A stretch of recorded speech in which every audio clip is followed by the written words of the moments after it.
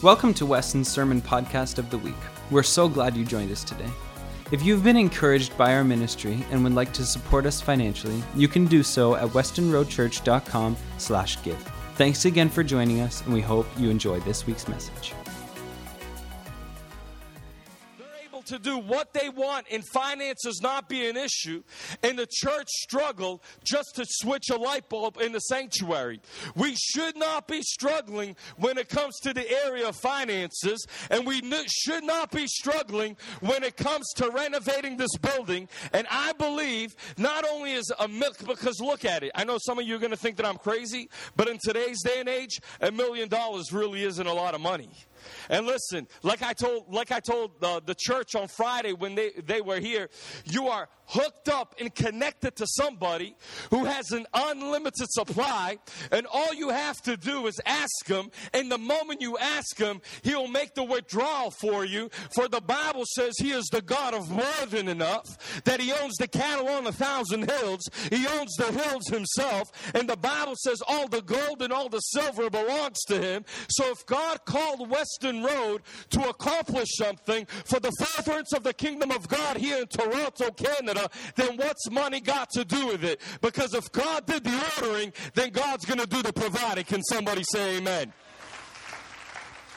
So I'm looking forward to what God's going to do through this church here in the coming years. And I said something a couple of days ago. I really believe, and it's evidenced by Aaron over there who's got the beard, and it's evidenced by what he said that people are already praying and fasting for a revival. And listen, the brand new building is not the vision. The brand new building is just the means to accomplish the vision that Weston Road has. And that's to do what Jesus said, to go out to seek and to save that which was lost, to snatch up as many souls as we can from the kingdom of darkness and bring them with us when we go to eternity to live with the King of Kings and the Lord of Lords. Can somebody say amen? It's so good to be here this morning. So good to see so many familiar faces, people who I've spoken with on a one-on-one basis. It's funny because of social media. You know a lot of people, and you know a lot more information than you should know about a lot of people because of social media. And then sometimes, you know, when you walk into churches and you're like, well, I didn't know that person went to church by the things that they post and say on social media. And then you learn something new everywhere that you go. And so it's good to be here. And I believe God's going to do something mighty this morning in your lives. Maybe, I don't know if you knew that I was going to be here. Maybe you did and you just wanted to come listen to the Portuguese preacher. Maybe you did and you just came here because, hey, you know what? The typical thing to do on Sunday morning is to go to church. And so you just decided, I'm going to go to church, not realizing that God has a plan for you, that God has something for you. I don't know. Maybe you're going through something in your life and you need God to step into the middle of your situation. Maybe you need a miracle. Well, I've got good news for you. We serve the God of miracles, and I believe God is interested in your situation. He's concerned about every detail and about every area of your life. And today, if you will receive God's word and you will plant it in your heart and take it with you after you leave this place, I believe this morning could be the beginning of a brand new day for you in Jesus' name. Can somebody say amen? And so I always enjoy coming here to Weston Road. I was not here last year, and I don't think I was here the year before that also. But in the last couple of years, God has opened up a lot of doors for our ministry, and we've seen a lot of things happen. Many of you know that I have a 5-year-old son right now. He's going to be 6 years old in just about 3 days. 3 days he's going to be 6 years old. And but he's not the typical 5-year-old, because you look at a 5-year-old and they're about like this big. But my son is literally, we adopted him. He's blonde hair and blue eyes. But instead of being like the normal size of a 5-year-old, my son literally comes up to my shoulders right here. And so the only problem that I have is, a lot of people think he's older than what he really is, and he's not. My problem is when I look at people's other kids, and they're 5 and 4 and 6 years old, I seem to think that they're 2 years old, because to me, the size of a normal 5-year-old 10-year-old should be coming up to your shoulders. And so I feel like by the time he's 10 years old, he's probably going to tower his dad. So that's why right now I have to show him who's boss, and I've got to put him in place. Can somebody say amen to that? And so my wife and I also adopted, and I believe Lily was not in our family the last time that I was here. Maybe I was going through the process. I can't remember. But my wife and I also adopted a little baby girl, and her name is Lily, and she is 2 years old. And it was just amazing. A couple of weeks ago, I was in the van. I bought my wife a brand new van. And we were driving to church, or I was driving to go pick up my son at the Christian elementary school that he goes to. And my daughter, it's amazing how 2-year-olds, I remember when we were younger, and my parents would ask me what I want for Christmas, and I would say, like, give me some Hot Wheel cars, or get me a G.I. Joe, or G.I. Joes, or Thundercats, or something like that. But now you ask a 2-year-old what they want for Christmas and for their birthday, they all of a sudden start saying they want like an iPod or an iPad. And if you're here and you don't know how to use an iPod or an iPad, just ask any 2-year-old. They'll be more than willing to show you how to use one. And so, but I was in the car, and my daughter she had my iPhone in her hand, and she was listening to this group called Bethel Music. How many have ever heard of Bethel Music? I think, honestly, for me, they've become one of my favorite worship bands out there. And I believe, as believers, we ought to always have an atmosphere of praise and an atmosphere of worship around us, because with that, what happens is, in an atmosphere of praise and an atmosphere of worship, we're protected and we're guarded by God from the enemy. And I believe that when we begin to praise God and begin to worship God, what happens is we actually allow God to step into our atmosphere. And when he steps into our atmosphere, how many of us know that where God is, the enemy cannot be in the same place? And so when God steps in, your enemies step out in Jesus' mighty name. And so my daughter was in the back of the van, and she was holding my iPhone, and she was listening to Bethel Music, and I forgot what the name of the song was that she was listening to, but she had her hands lifted high in the air. Oh, that's what it was. Your praise will ever be on my lips. And so she was singing at 2 years old, your praise will ever be on my lips, with one hand holding the cell phone and the other hand to the sky. And, when she notices, she has to do everything that she sees the people doing on the screen. So if they're jumping and dancing, then she's going to jump and she's going to dance. And so I don't mind that. I'll let her jump and dance for Jesus all she wants. We got a world that's jumping and dancing for the devil. We need some people that are jumping and dancing for Jesus. Can somebody say amen? I don't care if she goes to church, I don't care if she comes with me to the most conservative church. People can look at her and think she's crazy if she's jumping and dancing for Jesus. But you know what? As believers, people should think we're crazy. People should look at us and say, well, they're not normal people. There's nothing ordinary about them. And your response should be, well, exactly. There is nothing ordinary about me, because the Bible says the supernatural power of God that raised Jesus Christ from the dead lives within me. And if that power lives within me, then that means that I've got resurrection power on the inside of me. So you're correct in saying I'm not a normal or an ordinary person. I have lost my mind over 15 years ago, and I replaced it with the mind of Christ. And I've made up my mind, if I've got to be crazy for Jesus, then I'm going to be crazy for Jesus. But all I know is this, that this generation, but I'm going to do everything that I can to make sure that this generation does not go to hell, but they come with me into the eternal kingdom of God when Jesus Christ comes back for his church. Can somebody say amen? And so in the last couple of years, God has opened up a lot of doors. I've lost like 55 pounds. And so if you thought I was long-winded when I was chubby, just imagine 55 pounds lighter. Pastor John said, take your liberty, brother. I've known many pastors who have said, take your liberty, brother, for only 45 minutes to regret ever saying, brother, take your liberty. But I promise, for those of you that have that roast in the oven, I'll let you out before your house burns down today. But a year ago, I had the opportunity to go to the nation of India. Do we have any people from India here? Oh, there they are, right in the back. How could I have missed them? It's because they were sitting in the back, and there they are. I went to the nation of India. I went to Chennai, India. And at the beginning of January, I started praying and asking the Lord. I said, Father, I need you to open up the nations of the world to this ministry. I'm thankful for where you've brought me. I'm thankful for, opening the doors up all over Canada. I went to a Baptist church last year here in Cambridge, Ontario, probably like about an hour from here, or an hour, maybe a couple of hours from here.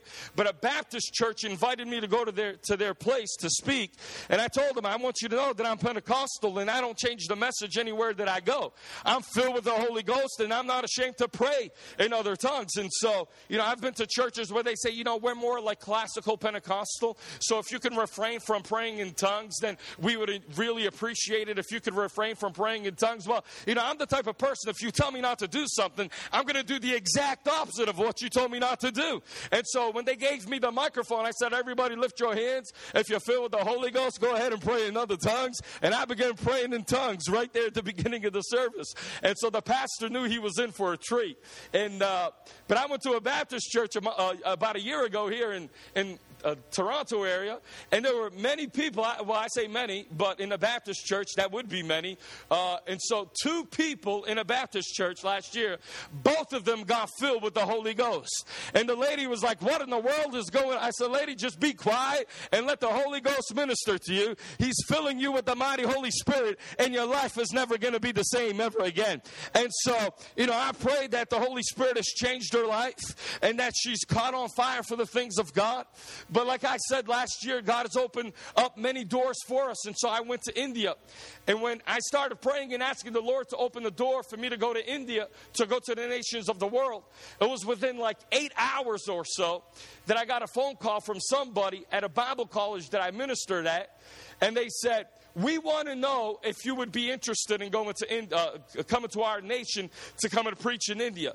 Now, I've heard many people say, as I run across many ministers, I've heard many of them say, well, brother, give me a call next week. We want to have you come to our church and, let's set something up. And so, the following week comes along and I called them up and they were all gung-ho for having us come to their church. And then all of a sudden they come up with excuses why they can't have you. So, I've run across a lot of people that mean good and when they see you at the time, but sometimes they never follow through.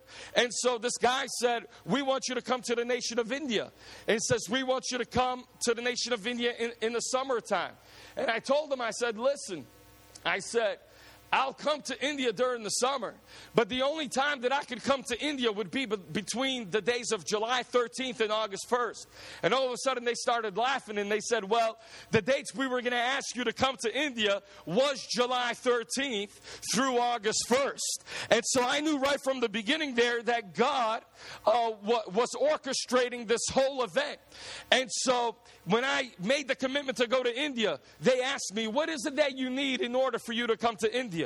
They said, financially speaking, what do we have to give you in order for you to come here and preach within the 17 days that you are here, to preach 27 times? How much money do we need to give you in order for you to do that? Do we got to buy your plane ticket? Do we need to pay for your hotel? Do we need to pay for your visa? You know what I told them? You don't have to do absolutely anything. You don't have to pay for our ticket. You don't have to pay for our hotel. You don't have to pay for our food or for our visa.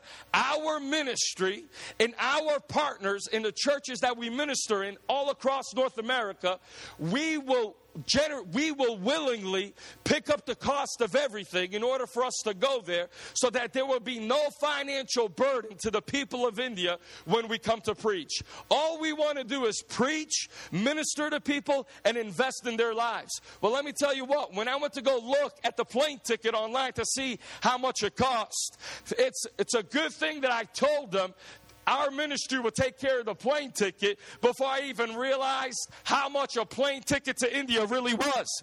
Because when I looked at the price of the plane ticket, I immediately began praying in the Holy Ghost and asking the Lord for a miracle. But how many of us know Brother Shuttlesworth, who I used to work for, said, if you order something, then it's your responsibility to pay for it. But if God orders it, then it's God's responsibility to bring about the provision. And so within 24 hours of booking that meeting, I hadn't even mentioned to anybody that I was going to India. And within 24 hours, somebody from the state of Alaska gave me a call and they said, brother, we want to ask you a question. Is there any way on your ministry website that we can financially give towards this trip that you are planning, that we can give into your ministry? And I said, yes. My response to them was, well, what evangelist do you know doesn't allow for people to give through their website?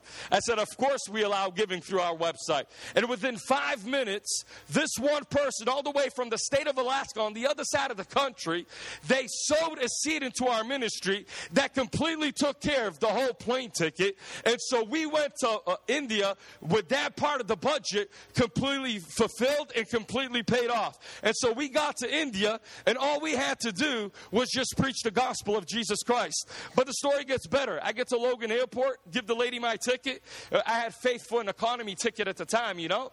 So I gave the lady my ticket. It makes this weird noise. I flew over on Emirates Airlines, and she says, well, she's like, today's your lucky day. And I told that lady, if you only know, I'm a child of God. I don't operate by luck. I operate by the favor of God that's upon my life. And so she said, I said, what do you mean today's my lucky day? Anyway, she's like, well, instead of flying economy, you're going to be flying first class all the way to India, meaning that your seat, she's like, pretty much, not only do you have a seat, but you pretty much have a whole room in the plane just for yourself. And while everybody else is crammed like sardines on the back of the plane, you'll have a nice, comfortable bed that you can sleep the whole 20 hours on your way to India. And so I got on the plane, got to India, and let me tell you what, we seen miracle after miracle after miracle happen. They took me to the hospital to lay hands on the sick.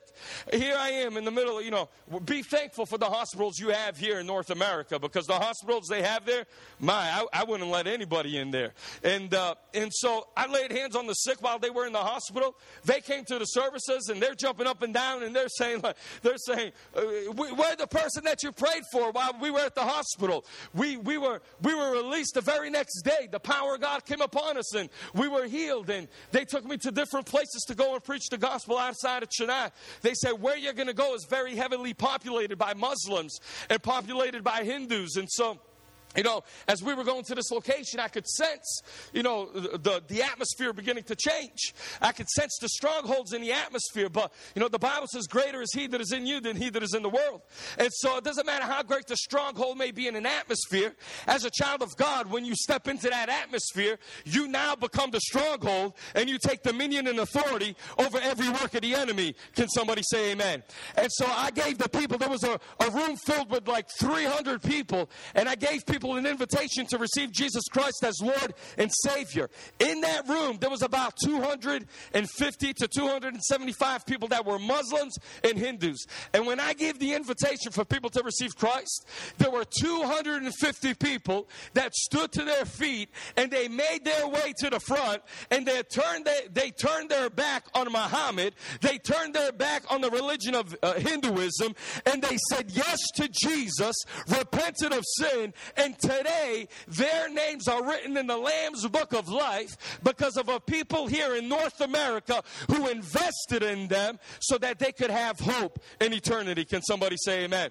And so I said all that to say this. When they receive the offering for our ministry at the end of the service, it's not so that I can go down the street and have myself a couple of wings or eat at a nice fancy restaurant. Everything that comes in is going to go so that we can take more Muslims and Hindus and convert them to Christianity and make sure their names are written in the Lamb's Book of Life. Can somebody say amen? When you attach yourself financially to soul winning, listen, take it from experience and take it from the Word of God. When you attach yourself financially and generously to the kingdom of God when it comes to soul winning, you will never have a need that God will not be able to meet. Can somebody say amen to that? How many of you have your Bibles today? Told you. You're going to regret saying, have your liberty. Mark chapter 4, verses 35 through 41. Nunzio, buddy, how are you doing? Good. Mark chapter 4, verse 35 through 41. I'm going to be speaking to you on what I have titled, Jesus is Greater Than the Storm.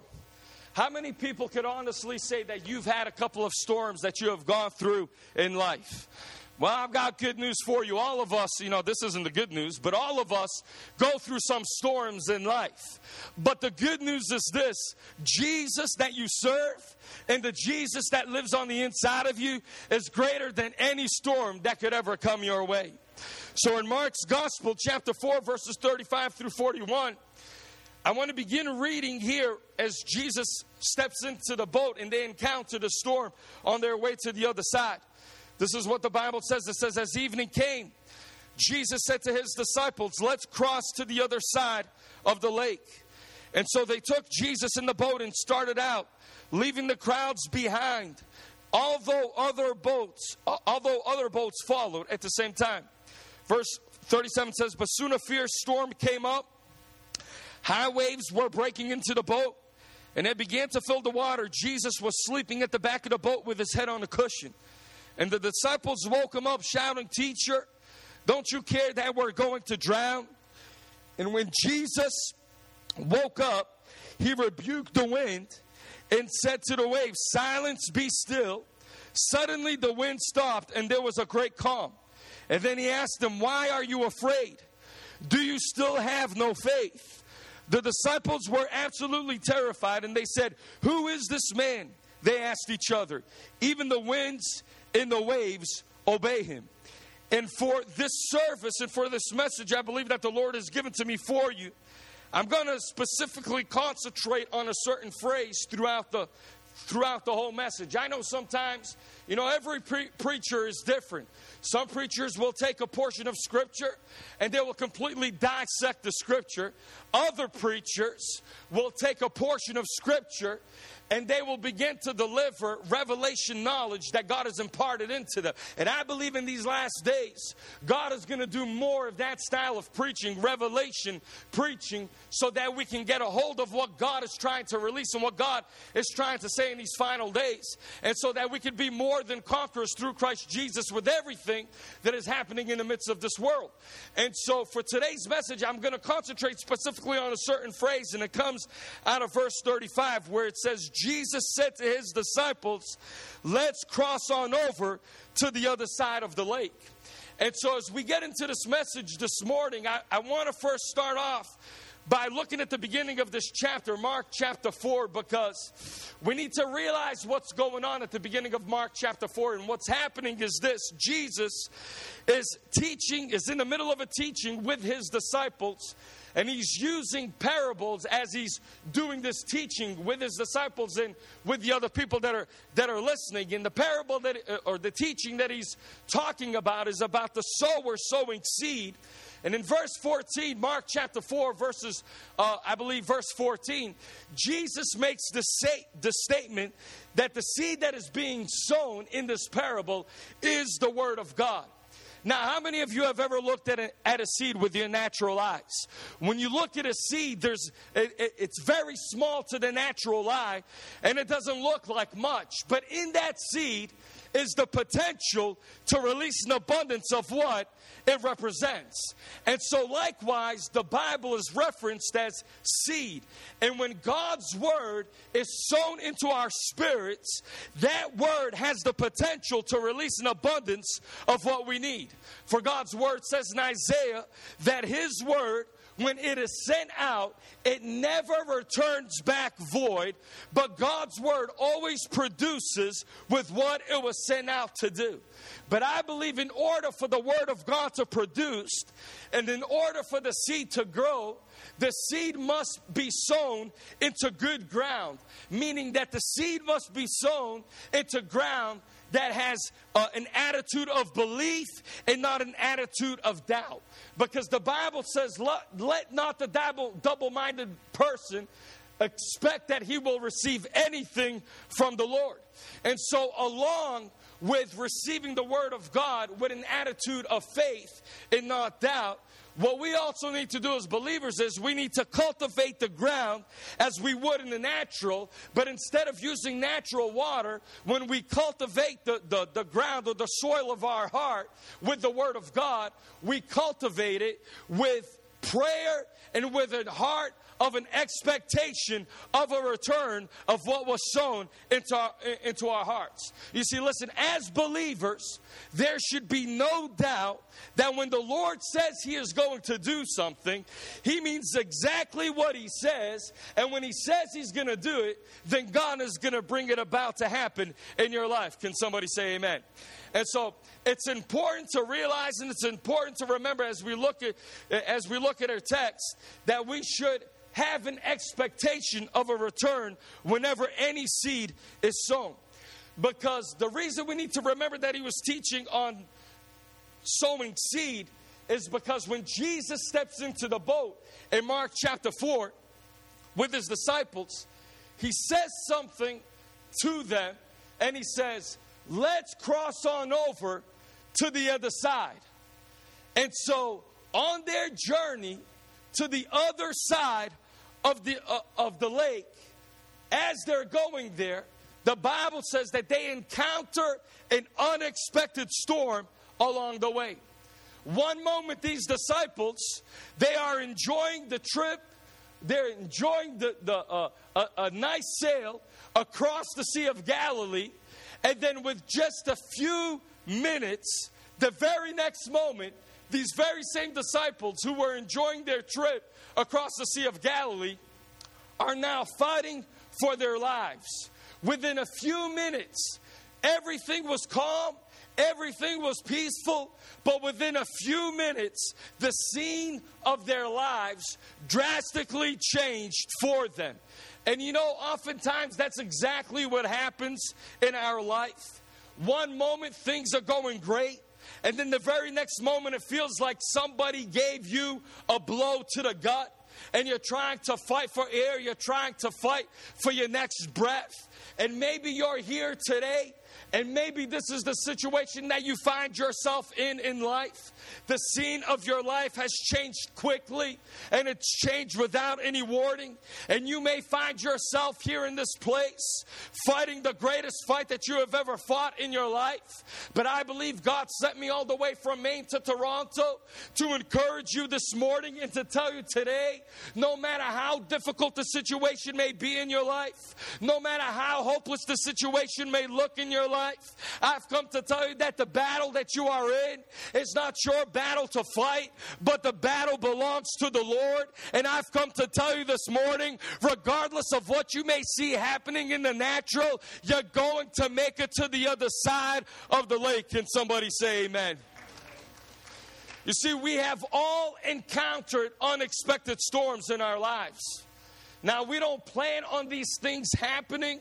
We don't plan on these things coming into our life. But just like the disciples, when they were in the middle of the Sea of Galilee, in another portion of Scripture, Matthew says, and suddenly a fierce storm struck the lake. And in the spirit realm, I realize oftentimes this is how the enemy operates. He operates very similar to the storms that may happen in the natural.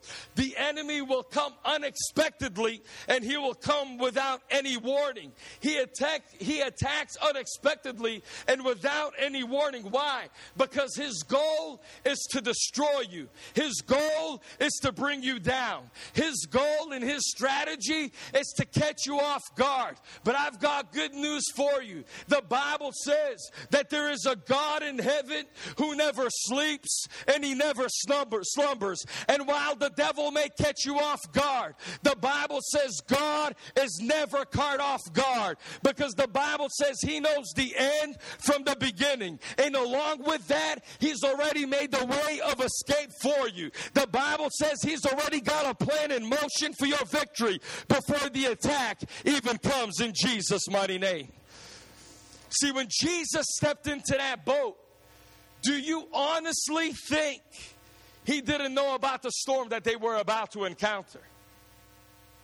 He knows the end from the beginning. Jesus knew the storm was going to come. Jesus knew what his disciples were going to encounter. But Jesus steps into the boat anyway. Why? Because he was not going to allow anything to take him. He wasn't going to allow anything from keeping him from making it to the other side. And in the same way, listen, you can't allow the storms of your life to keep you from possessing what God said you can have. The storms, you can't allow the storms of your life to stop you from making it to the other side. But I've come to declare to you today, in the midst of the greatest storm that you have ever faced in your life, I've come to prophesy over you this morning that you're going to make it to the other side in Jesus' mighty name. Can somebody say amen? See, the Bible says that God does not allow anything to come our way that he knows we would not be able to handle. So in a sense, you know what God was saying through the Apostle Paul when he spoke those words? What God was saying is, in the middle of everything that appears in your life, whether it be good or whether it be bad, I have confidence. This is what God is saying. I have confidence that you're going to make it. Because if I didn't have confidence that you weren't going to make it, I would have stopped it from coming your way. But the mistake that a lot of people make is they think that God is the author of the storm. But God is not the author of the storm. The Word of God says he is the author and the finisher of your faith that will take you to the other side of the storm. We've got to stop looking at the storm as something that was created to defeat us. And we've got to start looking with the eyes of faith and declaring this storm was created so that I could overcome it and defeat it in the name of Jesus. Can somebody say amen? See, this text illustrates to us today, no matter how great the storm of your life may be, no matter how fierce the waves and the winds may be, you are on your way to the other side. Yes, the storm may be great, but I've come to tell you, Jesus is greater than the storm. Not only is he greater than the storm, he is greater than any struggle that you may face. He is greater than any disappointment. He's greater than any sickness and disease. He's greater than any doctor's report. And because he's greater, if you will stay connected to him and his word today, every storm in your life has no option but to die in Jesus' name. You see, as we look at this portion of scripture this morning, there's a few things that I want to pull out that are going to help you to overcome the storms of life. And he begins by looking at what Jesus was teaching the people before they got into the boat. I believe when Jesus was teaching his people about the sower and the seed, I'm convinced Jesus was preparing their hearts for the seed, which was the word of God that he was about to speak to their spirits. Because just like God knows about everything that is going to happen before it happens, I'm also convinced by reading the Bible that God will never leave you unprepared or empty-handed to fight the storms of life by yourself. But God always gives you something to hold on to, and that something that he gives you is the word of God. Can somebody say amen? You see, we as people sometimes have a hard time believing people's words because they oftentimes go back on their word. You know, those people who you call your friends, they may disappoint you, and they may go back on your word. Doctors may disappoint you. Lawyers may disappoint you. We all know politicians are going to disappoint you, and they're going to go back on their word. But the Bible says there's a friend that sticks closer than a brother, and his name is Jesus. And God said, I have put my word above that name, meaning that if I said I'm going to do something, then you can bet your bottom dollar. If I said I'm going to do it, then I'm going to bring it to pass in your life in Jesus' name. If God says he's going to heal you, then God's going to heal you. If God says he's going to deliver you, then God's going to deliver you. If God says I'm going to make Weston Road Pentecostal Church in North York, Ontario look beautiful, then he's going to make it look beautiful again. Can somebody say amen? You're going to make it to the other side of your storm. I believe one of the greatest mistakes that the disciples made was they forgot the seed or the word that Jesus had spoken to them as they stepped into the boat. And the seed in the word that he had spoken to them was, let's cross on over to the other side. In the mind of Jesus, he was getting to the other side. There was no doubt that when he got on that boat, His next step on dry ground would be on the other side of the lake. Jesus is not like so many people who say one thing and believe another.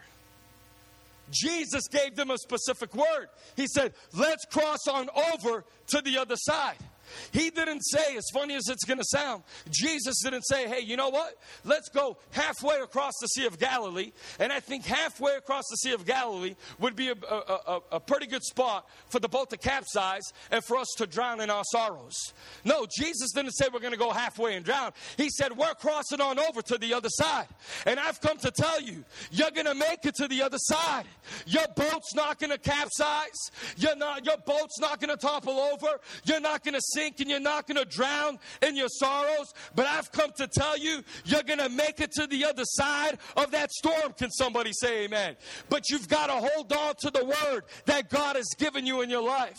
You've got to hold on to that word even when it makes no sense. Can somebody say amen? Because listen, there have been great people on the earth who have missed out on great things from God. Why? Simply because they neglected to hold on to the word of God. We see this principle all throughout the scriptures. In Numbers chapter 13, God told Moses, he said, send the 12 spies into the land that I am giving them. Their responsibility was to go into the land, to check out the land, and see that what God said was true. And when they went into the land, they saw how beautiful the abundance and how big the fruit that were in the land. And they came back to report to Moses everything that they saw. And so as they came back, 10 of them came back with a negative report. And they said everything that God said about the land is true. But there is no way that we will ever be able to possess it, because there are giants in the land and they are stronger than we are. We're like grasshoppers in their sight. They went against what God said, because God said, I'm giving you the land. They said, there's no way we'll be able to take possession of the land. And because they spoke contradictory to what God said, 10 of those spies never got to enter the promised land.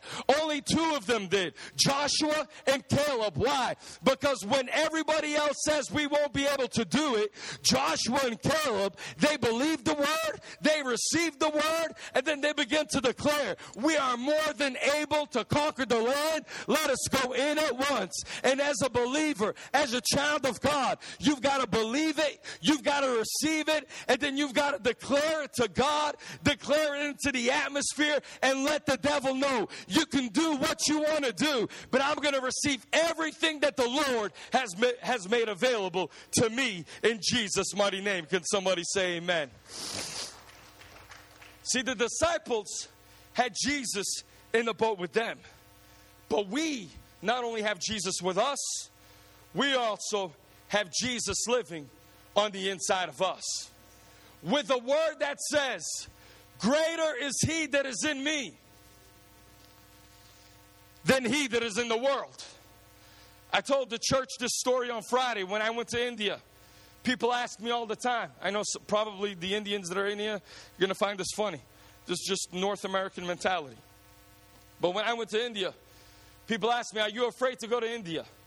Now, I wasn't afraid to go to India. I was excited to go to India. But everywhere I went, there were religious people all over the place. Brother, if I were you, I'd be afraid to go to India. I don't know about you, but I think you should think twice about getting on that plane before you go all the way across to the other side of the world to preach the gospel. You need to protect yourself. I am protected. I got the blood of Jesus Christ all around me. Bible says every place the sole of my feet treads upon, God has given to me the land. Can somebody say amen? But you know what? After hearing people asking me all the time if I was afraid to go to India, guess what started happening to me? I was getting afraid to go to India. And before you know it, July 13th was already there. And I was excited. It seemed like forever for me to get on that plane to go to India. But then when fear started striking my spirit, it seemed like the days were going faster and faster and faster. And I thought to myself, man, before you know it, I'm on a plane and I'm out to the middle of nowhere where I don't even know one single person, don't even speak their language. The only thing that I knew how to say when I was there was shatamad. And I think that means like shout or whatever. I would say, Shatamad, hallelujah. I'd get off the plane and they'd be like, Sotram, Sotram, Sotram, Sotram, like praise the Lord, you know. So I understood that. And so everywhere I went, you know, when they asked me something, I would just say Sotram, Sotram, Sotram. And they would get happy. And you know what I realized? When they say yes with their head, they don't say yes like this. When they say yes with their head, they're like that. I'm like, no, we like it. I'm like, what's that? What's that? No, that means no in America. This means yes in America. This means no. And so, but when I got to, people would always ask me, they would say, are you afraid to go to India? And I said, well, why would I be afraid? And one person said, well, because the dominant religion in India is not the religion that you're a part of. But as soon as they said that, fear was building up in me. But as soon as they said that, they said the dominant religion in India is not the religion that you're a part of. I heard the voice of the Holy Spirit speak to me and say, son, you may not be part of the dominant religion in India, but you carry the presence of the dominant God on the inside of you. And the Bible says, greater is he that is in you than he that is in the world. And so I made up my mind. I don't care if there's a million devils waiting for me when I step off of that plane. The moment my foot hits the ground in India, every devil is going to scatter in the name of Jesus. Why? Because greater is he that is in me than he that is in the world. Can somebody say amen? And I've come to tell you that the Jesus on the inside of you is greater than any storm that you may face in life. He's greater than any sickness and disease. He's greater than any addiction. Can somebody say amen? And I've come to tell you that your boat is not going to flip over. You're not going to sink, but you're going to make it in the name of Jesus. Because even though the storm may be great, Jesus is greater than that storm. In these last days, the church has been crying out to God to do things that he said, I've given you the power and I've given you the authority over it. Jesus said, you go cast out devils. You heal the sick. You save the lost. Jesus, the Word of God says he will do exceeding abundantly above all that you could ever ask or think. But it doesn't stop there. He's going to do all those things through the power that is at work within you. There is a power in every child of God this morning that will nullify the work of the devil. Christianity has been under attack in our nation. Our children, I don't know how it is here in Canada, but in America, our children are being bombarded from every side with political correctness and a false propaganda.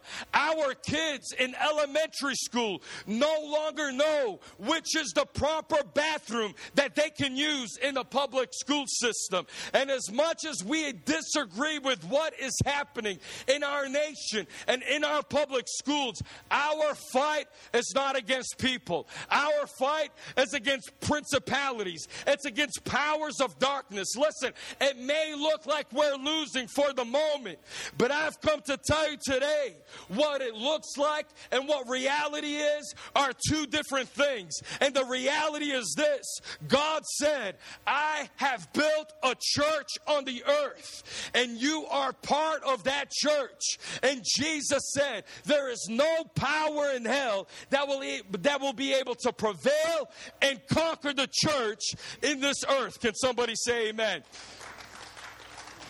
The governments of this world may be trying to form an alliance with each other against the church of the Lord Jesus Christ.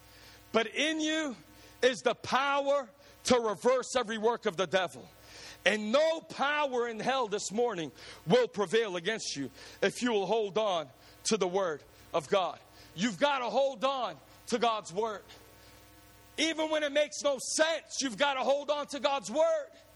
Because in God's Word is the power to reverse every situation that the enemy tries to bring out bad. God can take anything that the enemy tries to make bad in your life. He can turn it around and make good come out of it and bring Him the glory. My wife and I adopted a little baby girl over 2 years ago, going to be 3 years ago, Lily. I don't know how it works here in Canada, but when I adopted my son through an agency. The difference between adopting my son through an agency and adopting my daughter through the state was when I adopted my son, it cost me over $35,000 to adopt my son. When I adopted my daughter through the state, instead of having to pay for her adoption because she went through the DHS foster care system, her adoption was for free. But what happens with that is there's a lot more stress when you go through the government to adopt a child. And so when they called us up, my wife and I were believing for a little baby girl. When they called us up on July 12th, they said there was a baby girl. On July 7th, that was just born. She was born addicted to heroin, born addicted to methadone. She was addicted to a prescription pill that they found in her system that is actually to help people get off of hard drugs like methadone and heroin. But in order to be on that medication, you need to have a prescription from the doctor. Well, guess what? The mother didn't have a prescription from the doctor. So they called us up and said, do you want to adopt? Do you want to foster this little baby? Do you want to come to the hospital and take her into your home? We know your intent is to foster, to adopt. And we believe, we don't want to say 100% sure, but we believe we're 99% sure she's going to go up for adoption. So my wife and I said, we'll absolutely take her into our home. We had her for 2 months. They said, now, don't call her your daughter. Don't refer to yourself or your wife as mom and dad to her, because we don't know what could happen. And so when you have a little baby in your home for 2 months, an infant, and you're holding her, your heart's going to get attached. You're going to fall in love. So I made the mistake of saying, I'm your dad. And I made the mistake of referring to Marianne as her mom, because 2 months later, after we had her, I'm walking into a church service, getting ready to receive from God, when my wife calls me up and she says, we have a problem. I said, what's the problem? She said, the grandmother, who's not the biological grandmother, but she's married to the biological grandfather. She wants Lily to come and live with her. And so because she was married to the biological grandfather, she had first rights. So my wife told me that Lily had to be brought back to the government building so that they can give her back to her grandparents. And so you talk about receiving discouraging news and a discouraging word before you walk into a church service. Well, I walked into that church service at Bill Winston's church in Chicago. There's this guy, Tudor Bismarck, that's preaching from Zimbabwe. He gets up and he says, there's somebody in here where the devil is trying to take someone or something away from you. But if you will get up right now in the middle of your situation and lift your hands and begin to praise God. See, I tell you, there's more than just acting like a fool when you praise God. When you praise God, you compel the presence of God into your situation to reverse everything the enemy tries to ruin in your life. So I got up in the middle of 7,000 people. He said, begin yelling that person's name out. In the middle of 7,000 people, I'm yelling out, Lily, Lily, Lily. And all the women turned around, Lord, please give him a wife so he can stay quiet. But I wasn't praying for my wife. I was praying for my daughter. I knew in my spirit, after I praised, I knew in my spirit Lily wasn't going anywhere. But I got home 2 days later. We get another phone call from DHS. And DHS says, you have to bring her back to the government building. It's one thing to praise God. When everybody's for you and celebrating with you, it's easy to praise God in that time. It's easy to hold on to the word. But it's something else when in the face of contradictory evidence, when you knew God said, Lily's going to stay with you. It's something else to praise God when they come and pick up your daughter and she goes to a home that she's never been to before. And so my pastor's wife comes to my house with my wife to bring Lily back to the grandparents. I'm sitting on my couch. I get emotional. Sorry, I'm usually not a crier, but I get emotional when I talk about my kids. I'm sitting on the couch, and Lily's gone. And I begin to cry. Tears started coming down my cheek. But then I remembered I had a word from God. And sometimes, even when it didn't make any sense, you've got to hold on to that word. And I held on to the word and I said, in the name of Jesus, I command the situation to turn around.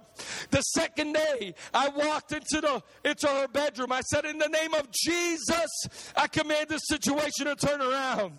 The third day, I walked into the changing room. I picked up her onesie from the changing table. I began to smell her onesie. I could smell her scent.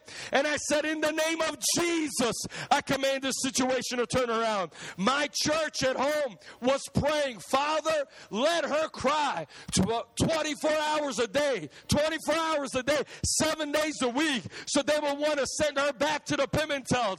Well, 3 weeks later goes by. The grandmother calls us up. My wife picks up the phone and she says, honey, we made a terrible mistake. Well, what was the mistake? We now realize that you are her mother and your husband is her father. We haven't even called DHS up yet, but we were wondering, will you take Lily back into your home? We said, we absolutely will take Lily back into our home. The grandmother said, and I don't know what's wrong with her, ever since she came into our home, she's been crying for 24 hours a day, 7 days a week. This girl just won't be quiet. All she does is cry. Maybe she misses you guys, or maybe it was the power of prayer, and that there is power in the name of Jesus to reverse any situation that happens in your life. Can somebody say amen? If God did it for me, God did it for you.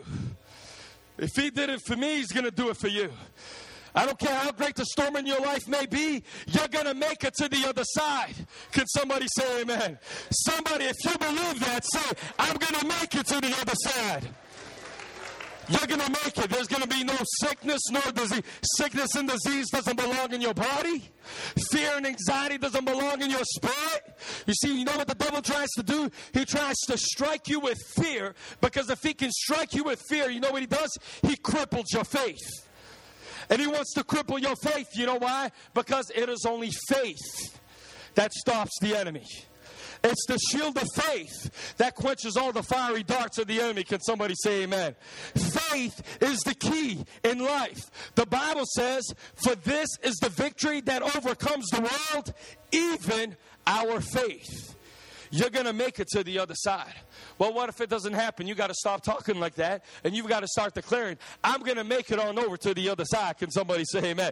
The storm may be great. I may be in the greatest battle that I've ever fought in my life. I may be praying for my kids. I may be interceding on behalf of my kids. They're going through something right now, but God has sent me to tell you, your kids and you are going to make it to the other side of the storm.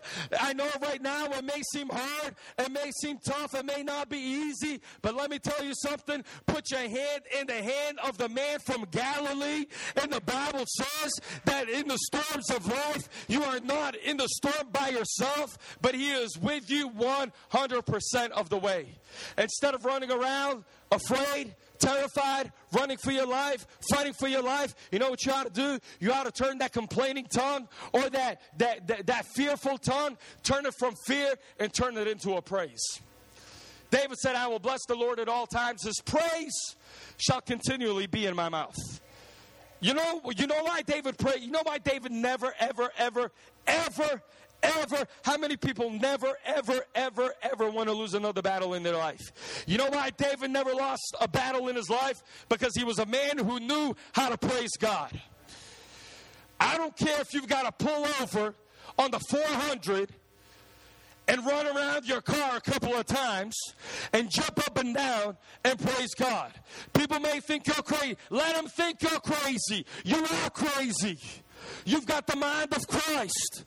There's nothing normal about you. You're not an ordinary person. I'm not an ordinary person. I'm not normal. The moment people start looking at me and saying, well, he's just a normal, I know I've missed it. I know I got something not working in my life. I try to be far away from normal as I can. I've got supernatural power on the inside of me. I may have a normal body, But my spirit, there's nothing normal about my spirit.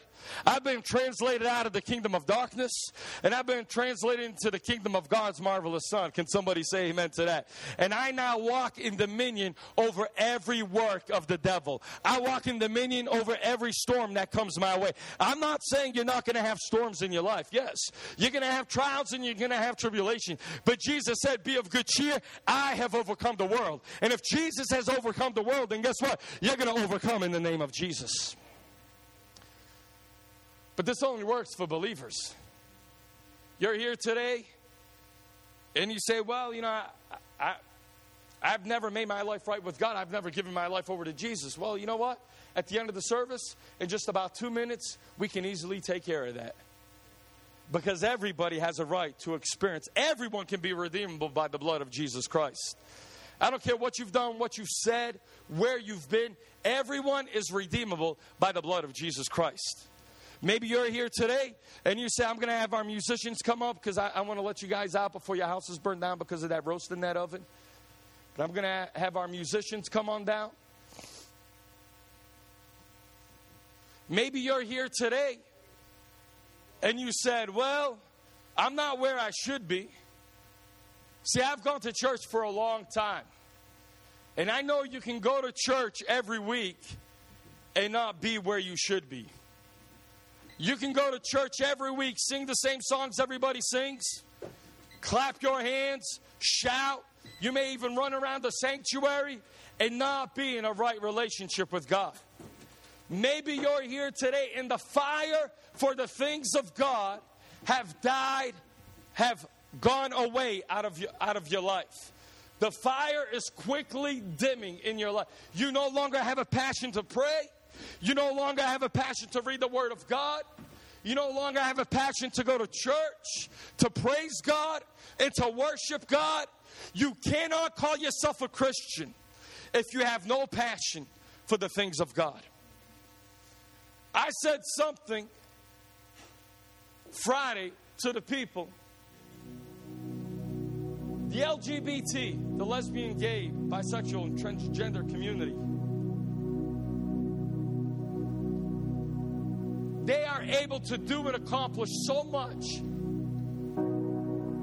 They're able to raise millions of dollars for their purposes and their agendas.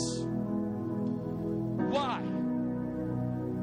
Because they believe. They believe in what they're promoting.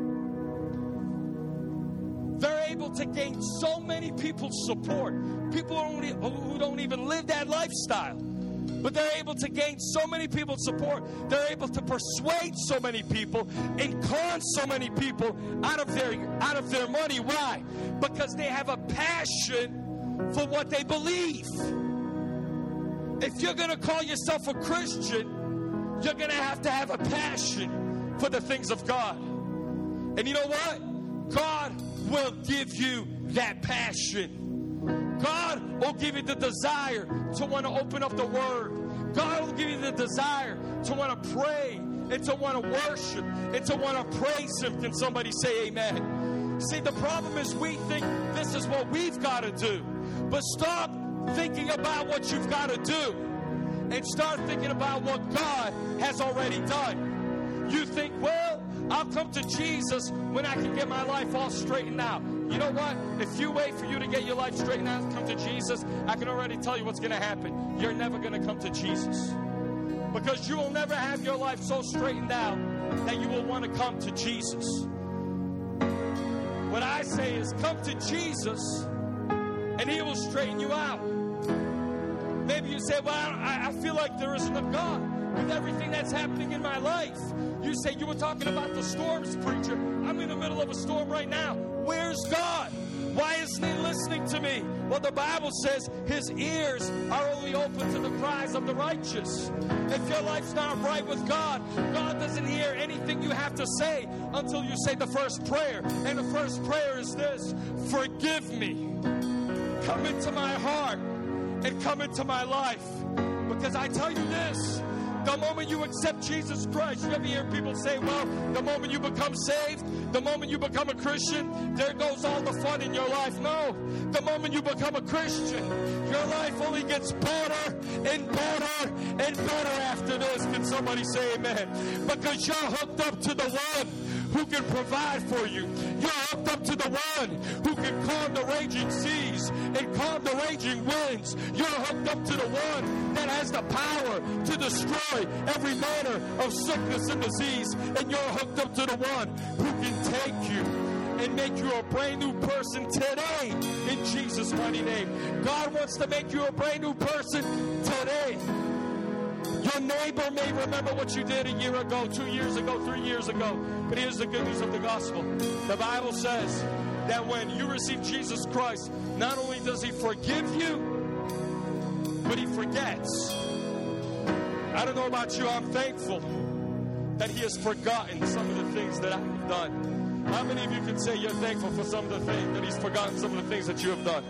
3 of you, praise the Lord. Hallelujah. You're here today. And you know what? I feel in my spirit there's people here that need to make their life right with God. You're not here by mistake. You're not here by accident. You're here by divine appointment. What does that mean? That means God orchestrated this event, this day, so that you would be here and so that you could say yes to Jesus. Now listen, I'm not going to be like a lot of preachers. They'll give you like a 7-step process. Everybody close their eyes. Everybody bow their heads. Everybody lift their hands. If you want to accept, if you know you're going to go to heaven, lift your hand. If you know you're not going to go to heaven, lift your hand. Now there were those that lifted hands, those that didn't lift hands, those that couldn't lift their hands saying that they were going to heaven. I'm going to ask you to stand up. Now I'm going to ask you to come down to the front. Now I'm not going to give you a 7-step process. I'm just going to be real with you. You know your life is not right with God. Now I'm not even going to ask you to close your eye. You know your life is not right with God, and you need to make your life right with Him. Because listen, if you can't stand up for God in here, you're sure not going to be able to stand up for God outside these 4 walls. So this is what I'm asking you. You say, I need to make my life right with God. I don't want to go to hell. Nobody in their right mind wants to go to hell. But that's where you will go if your life's not right with God. Where the fire is eternal. Where the torment never dies. But it's continual torment and continual fire.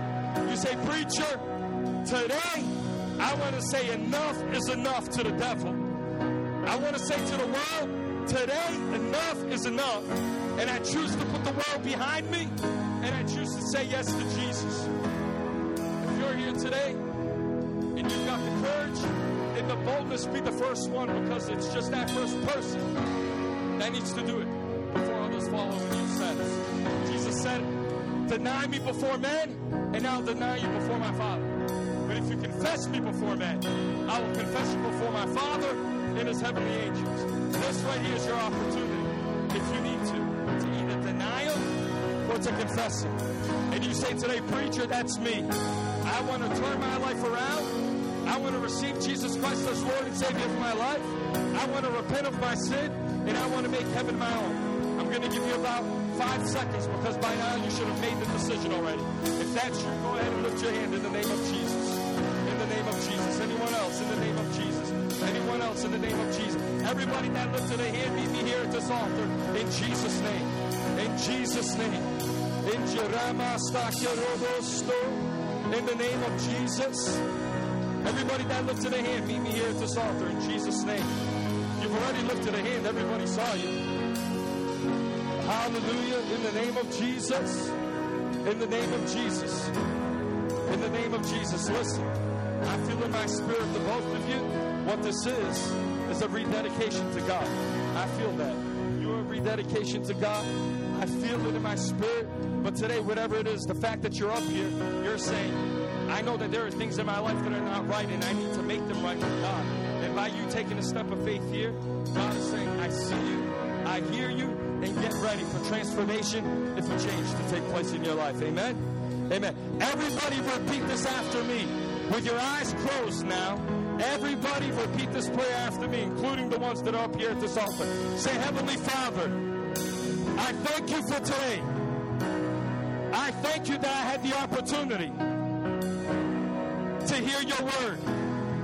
And so, Lord, today I'm asking you to come into my life. I'm asking you, Lord, to forgive me of my sins and to make me a brand new person.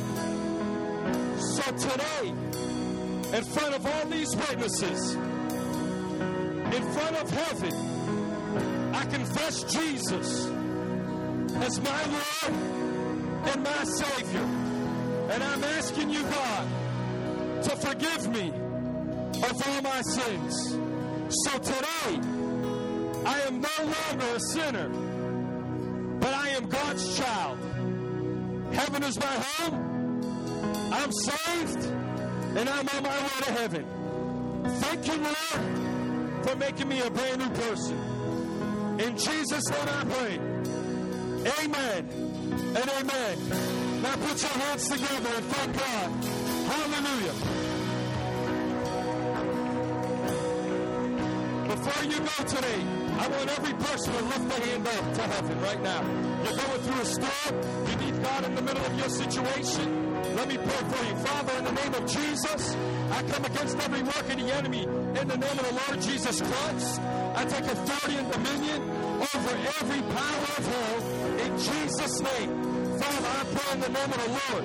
Father, whatever it is that the enemy has sent the way of your children, we nullify its work in the name of the Lord Jesus Christ. And Father, I release healing over the bodies of your children right now in the name of the Lord Jesus Christ. Hallelujah. Hey, Nunzio. Listen, yesterday when I was driving, right? Do you have a daughter?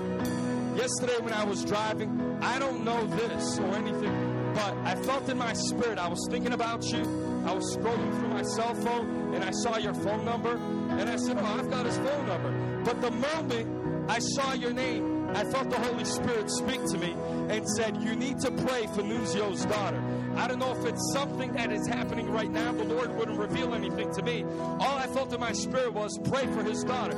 Whether it be something that's happening now or whether it be something that the enemy is going to try to send her way.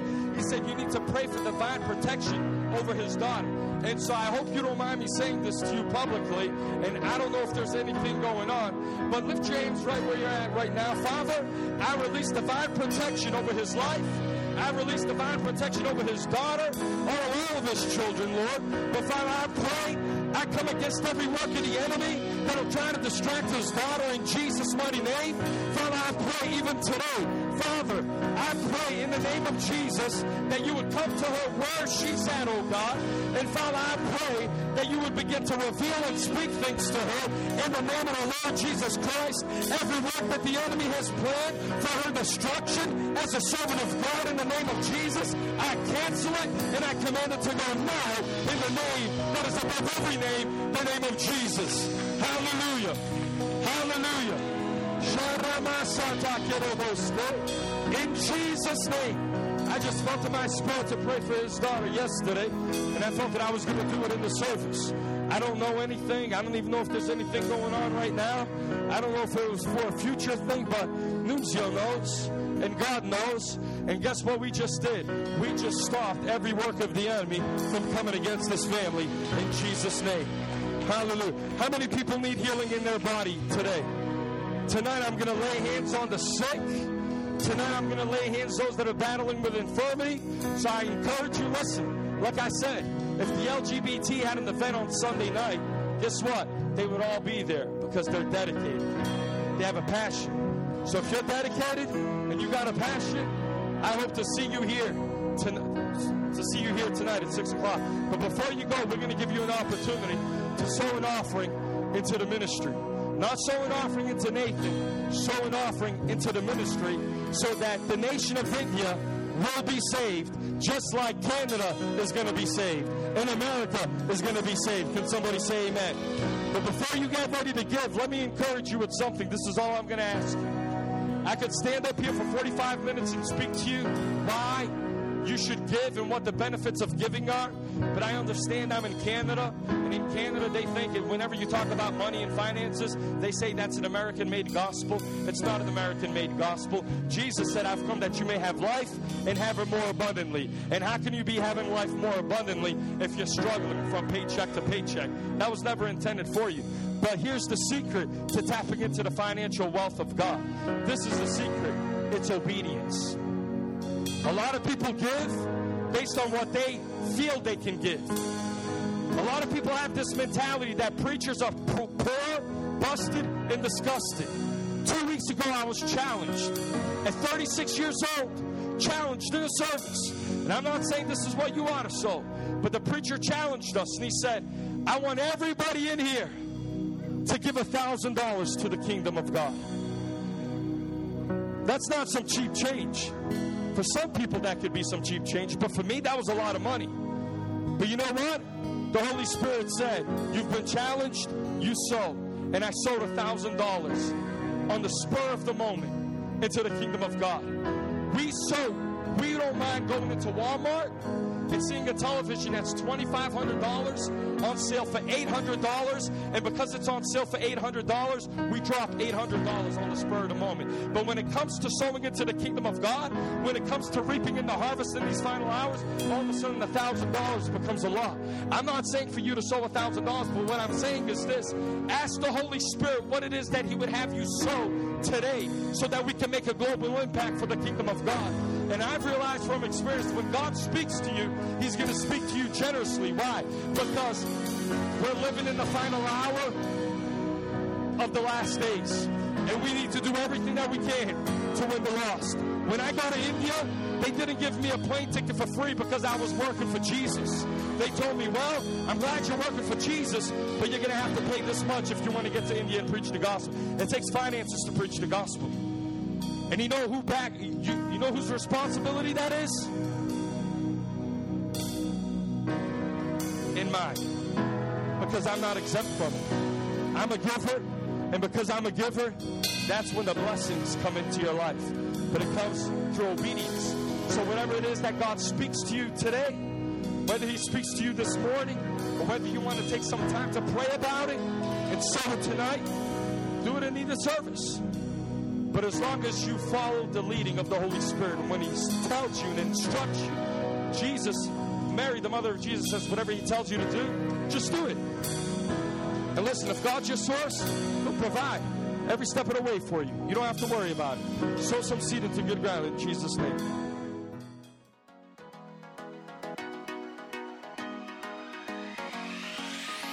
Thank you so much for listening to the Sermon of the Week. God wants to work in your life, and we want to hear about it. Please take a moment to share your story by emailing amen@westonroadchurch.com. Thanks again for joining us. We hope listening to this week's message has equipped you to be the light wherever you go.